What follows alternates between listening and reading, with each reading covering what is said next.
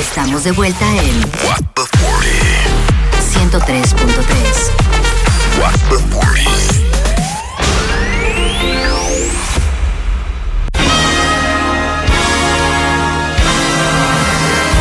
Ladies and gentlemen, please welcome Jan Lanu.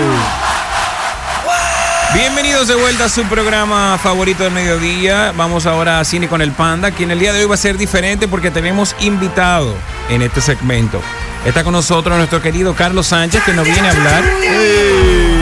Nos viene a hablar de su documental que se estrena este jueves, que se llama El humor en los tiempos del COVID. Carlos, bienvenido. Carlos, bienvenido. Muchas gracias. Para mí siempre es un honor estar ante toda esta playa de actores y actrices y talentos, todos ex drogadictos.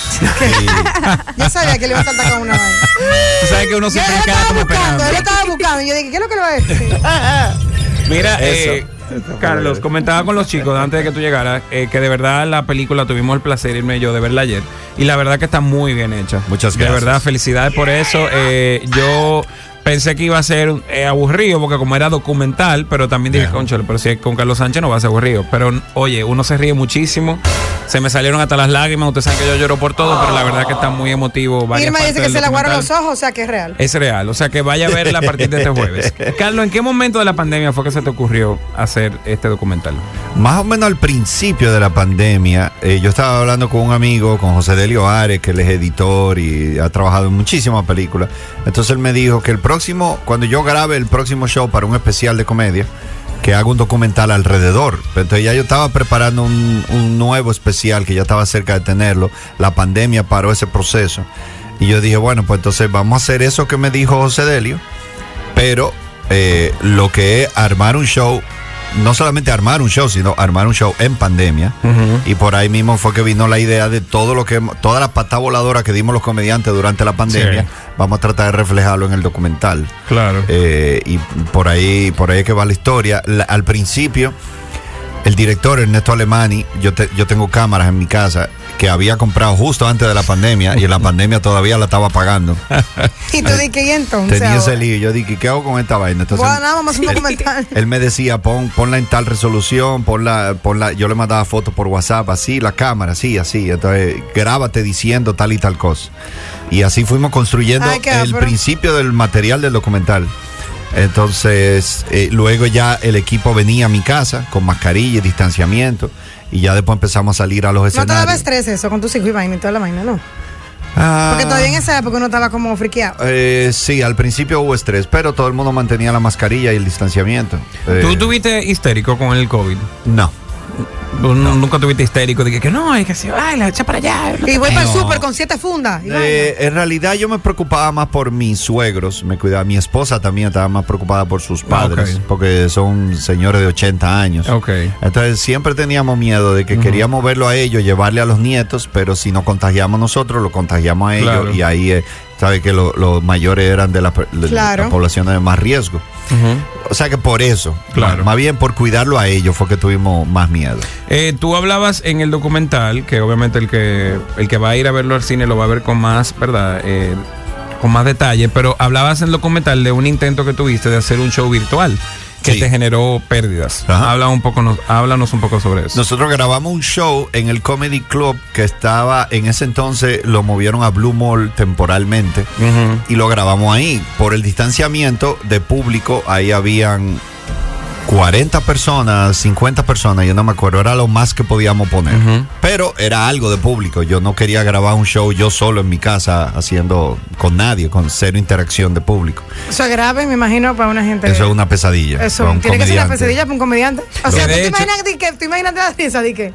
No, y de hecho es algo que se aborda mucho en el documental también, no solamente desde la perspectiva de Carlos, sino de muchos comediantes internacionales y nacionales, de lo difícil que era para ellos hacer comedia, hacer los stand-up de manera virtual, porque tú no tienes el feedback y lo difícil que se sentía todo eso. Bueno, ahí pudimos entrevistar a un argentino que yo admiro mucho, que se llama Rada, tiene ya 2 o 3 especiales en Netflix, y el último especial él lo grabó en la pandemia con el teatro vacío. Él estaba llenando por temporadas en Buenos Aires y llegó la pandemia y ya él le dijo al manager en un punto, vamos a grabar ahora sea como sea. Y entonces el especial empieza diciendo que es una pesadilla para un comediante esto. Había 1,500 butacas vacías. Se grave. Y nada más haciéndole el show a 3 camarógrafos o a 4 camarógrafos. Y los camarógrafos no sé qué. Sí, porque generalmente. Por dentro. Porque No, generalmente, el camarógrafo no se puede reír porque él está Claro, trabajando, él claro. está viendo la imagen, Ni acércate un eso. ching, aléjate, le están dando indicaciones Ni hagan por el eso. radio. Ay, no. No, o sea, básicamente no había nadie. porque generalmente cuando se graban los especiales es en un teatro lleno y se graba el especial, entonces ya ahí se hace. Por lo menos pónganse al Panda ya que se ría. Exactamente. Entonces, la premier. Entonces, perdóname, para terminar de responderle, entonces hicimos ese show que lo grabamos, y ya tú sabes, grabarlo ahí a 3 cámaras, el editor, eso lleva un costo muy alto. Y entonces luego empezamos a venderlo por Puerto Rico, Estados Unidos y República Dominicana y algunos países de América Latina también. Eso lleva un costo de publicidad, de relaciones públicas y todo eso. Entonces al final se vendieron muchas boletas, pero cuando tú analizas, ahí nosotros dijimos el número exacto, que no lo vamos a decir aquí, sino que vaya al cine, de cuántos dólares perdimos. Y entonces que fue otra pata voladora de otro error, como muchos otros artistas que dijeron, vamos a hacer streaming.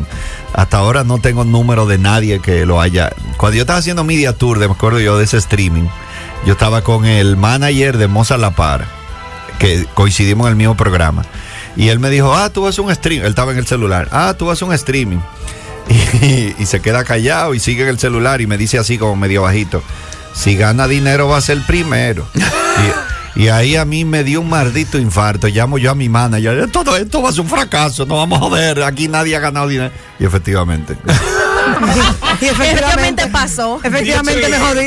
Dicho y hecho. Entonces, la premier fue ayer. ¿Y para cuándo las personas pueden ir a verla al cine? Desde este jueves 3 de noviembre en todos los cines del país. Uno siempre dice en todo, pero yo estoy seguro que en algunos no estará. Pero yo no tengo que ver con Es eso. verdad. En todos los cines. A lo mejor dije, estoy aquí. No, el cine más cercano. En el el Infopol, Infopol tal vez no. estará. Mire, y aún después de ese fracaso del streaming y todo eso, ¿existe alguna posibilidad de que este documental lo coloques en una plataforma digital, por ejemplo, para que la gente lo vea como y pague por un pay-per-view? Estamos en ese proceso. Esa venta la empezamos ahora en noviembre, pero estábamos concentrados ahora en los cines, dominicanos. Sí. Eventualmente eso vendrá, no sabemos cuándo, pero eso pasará. En Netflix. Estamos seguros. Que Dios te oiga. En Hulu.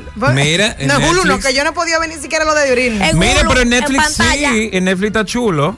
¿Han tocado sus puertas? Sí. Ok. Y hasta ahora, gracias a Dios, nos han rechazado. ¿Es de verdad? Yo me quedé como con Sí, todo muchachos bien. ¿Qué? O sea, Sí, todo bien, están en popa. preselección. Bueno, eso fue hace mucho. Eso fue como en el 2015, 2016. Yo no me acuerdo, que tocamos por primera vez con un especial que grabamos en Hard Rock Café. Después nos dimos cuenta que realmente no llegaba a los estándares de calidad de ellos. Y entonces luego el siguiente especial lo hicimos exactamente con los estándares. O sea, nos metimos en la página de Netflix Y buscaron necesitamos tanto cámara, tanta que sé yo qué, tal tanto micrófono. tiro. Y yo le dije al que grabó, quiero eso. Yo no sé, busca eso. Entonces, y efectivamente no lo compró Netflix, pero está en una plataforma que se llama Pantalla. Ok. Pantallas. Es nada más para Estados Unidos y Puerto Rico, por eso aquí no se ve, pero allá sí lo pueden ver. Pero qué Aquí bien. lo pueden ver si tienen VPN. ¿Sabes lo que Sí, es VPN? sí, pipi. Sí. Un truquito. El truquito que uno tiene en el celular. ¿Te quedaste con ganas de seguir haciendo documentales? O sea, Sí, yo soy quieres- fan de los documentales. Yo consumo muchos documentales y siempre he tenido idea de hacer documentales, más que ficción, en realidad. Y bueno, este es el primero. Espero que pronto vengan más. Qué bueno, Carlos. ¿Qué pasó? ¿Cuál fue el chisme interno aquí? Piña, ese Le no- roban una pregunta, Que Piña.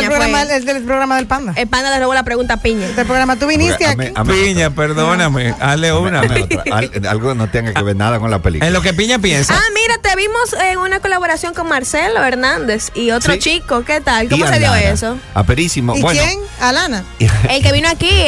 Ian Lara. Ian Lara. Ian- Sí. Ian Lara y Marcelo Hernández ambos son stand-ups en Nueva York, de familia dominicana. Pero Ian vino aquí. Sí, nuestro Ian vino amigo. aquí.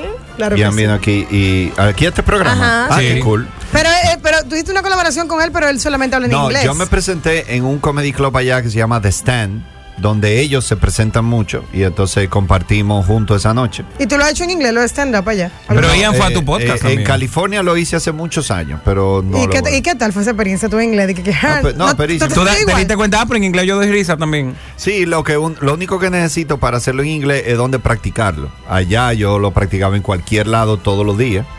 Y por eso lo pude hacer. Pero aquí tendría que, no sé, hablar con call center, embajada. Llamar, que al call center dije, hey. En plataforma. Guess what? Me refería a un show para los empleados del call center. No dije, llamame quién me quiere oír. Carlos, algunos de los comediantes que fueron ayer no salieron en la película y fueron grabados. ¿O la mayoría? Sí. Ah, ok. Sí, tú eres chismoso. A ti te gusta Yo sabía, pues yo decía que hay gente que no se vio en la película. Espero con esa sorpresa. Lo cortan. Sí. No, ese fue el proceso más doloroso porque yo tuve conversaciones muy chulas con muchos comediantes. Algunos de ellos conversaciones de 2 horas, de lo cual en la película tú vas a ver 45 segundos. Y otro que hubo que lambérselo entero. Pero ahí yo no me sentí mal porque nos ha pasado a nosotros, a mí y a mi esposa. Nos han grabado para documentales que no salimos y nos llaman. A mi esposa la llamaron el día te invitan para la premier el día del estreno. Mira, tú te invitada a la premier, pero tú no estás en el documental. ¿Cómo así? Sí, es que al final el primer corte fue como de 6 horas. Tuvimos que lambernos a ti, a fulano. Eso pasa mucho con los documentales. Incluso pasa con actores de Hollywood, señora. Hay papeles que lo quitan de las películas. Hay mini papeles que son incidentales que lo quitan. Y no le pagan su cuarto y no salen. A mí nunca me ha pasado. En documental pasa nunca más. Me han buscado para documental. Te pasará. Ten fe. Me pasará, me cortarán. Pense triunfa y vera. Mira, triunfa y vera.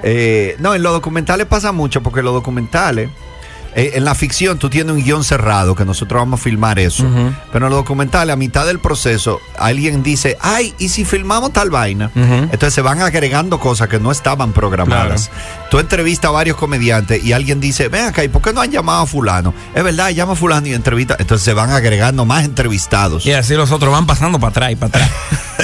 Y más probabilidades para la guillotina. No, y fue doloroso porque tenemos una cantidad gigantesca de material que no salió. O sea, claro. Tú tienes una película de entendible también. 80 y pico minutos y descartar 15, 20 horas de material. ¿Cuánto dura Ay, mira eso mismo. Qué bueno, Panda. Gracias por esta pregunta. ¿Cuánto dura tu documental? Segunda de la tanda. Qué bueno que puedo preguntarte preguntas en este programa. Justamente esta es mi última semana. Mira, cuéntame, ¿cuánto dura tu documental? El documental dura. Creo que 85 minutos. Hora y 20, hora y 25, no me acuerdo. Ahí. Pero es por ahí. Ya. Qué bien. Señores, el humor en los tiempos del COVID está disponible desde este jueves en todos los cines del país. O por lo menos en todos los principales cines del país. Tus redes sociales, Carlos. @CarlosComic. CarlosComic. ¿Vienen shows por ahí? ¿Tienes algún especial de Navidad, algo? Bueno, tenemos en Santiago nos presentamos este 9 de noviembre y en Punta Cana el 11 de noviembre. Porque pueden ir a las boletas las buscan a través de carloscomic.com en mi página web. ¿Ya tú estás vendiendo boletas? ¿Tú tienes una boletería y todo? No. Ok. Pero te doy tú le das clic y te manda la boletería. Pero es mucho más fácil. Es decir, tal show vayan a Tix, exacto, y tal show vayan a Huepa, y tal show vayan a Eventbrite. Yo digo, todos los shows vayan a carloscomic.com. Apréndete ese truco. Sí, no, yo tengo un Linktree que es como más o menos lo mismo. Yo no tengo página web, porque verdad, pero tengo una cosita y un link que están todos los links ahí para que la gente vaya. O sea que básicamente es lo mismo. Bueno, tú me preguntaste algo de Navidad. Yo no sé si decirlo ahora o tú quieres que yo vuelva en Navidad. ¿Tú puedes volver en Navidad?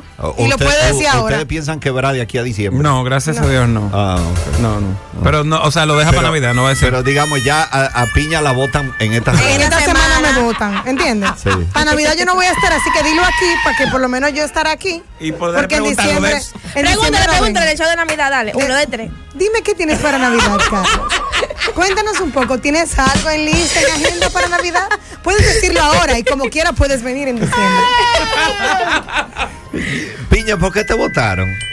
No Porque tiene- yo no- estoy aquí por Graciela, que acaba de dar a luz. Ah, ¿Me ya, entiendes? ok. Yo realmente no estoy, no fue Pero- con idea de pero nadie. dime la verdad, traerme. tú no sientes mucha química con Ros ni con. Claro que sí, ni yo con- tengo mucha química. De hecho, cuando No, tú o vengas sea, en en diciembre, serio. es posible que el programa esté un poquito en declive, pero no pasa nada. No sé lo que vaya a pasar de aquí a diciembre, porque la gente está fuerte. Pero yo tengo 3 meses aquí, la licencia de Graciela entera. Sí, sí, sí. Después, si preñan a Rosmery, vuelve. Y no va a ser ahora. Gra puede dar el hermanito también. No hay Sí, que, también, La sí. puede preñar otra vez. Ay, haga sí, no eso, le hable mira. de eso. Ay, No le hable de eso, que tiene 4 meses apenas la niña. Mira, ¿Eh? dile a ella cuando tú la veas que si piensa tener el hermanito, Ajá. que se preñe mañana. Para que salga de eso. Hay que salir de esa vaina. En Ok. serio. ¿Cuántos se llevan tus hijos? ¿Cuántos Se años? llevan 2 años y algo, pero tú el amigo mío que dice, estamos pensando que si el hermano, loco, eso se tiene ya, sal de eso, pam, pam, pam, pam, pam. Tu mujer que dure 3 años preñada de corrido, salite de esa vaina.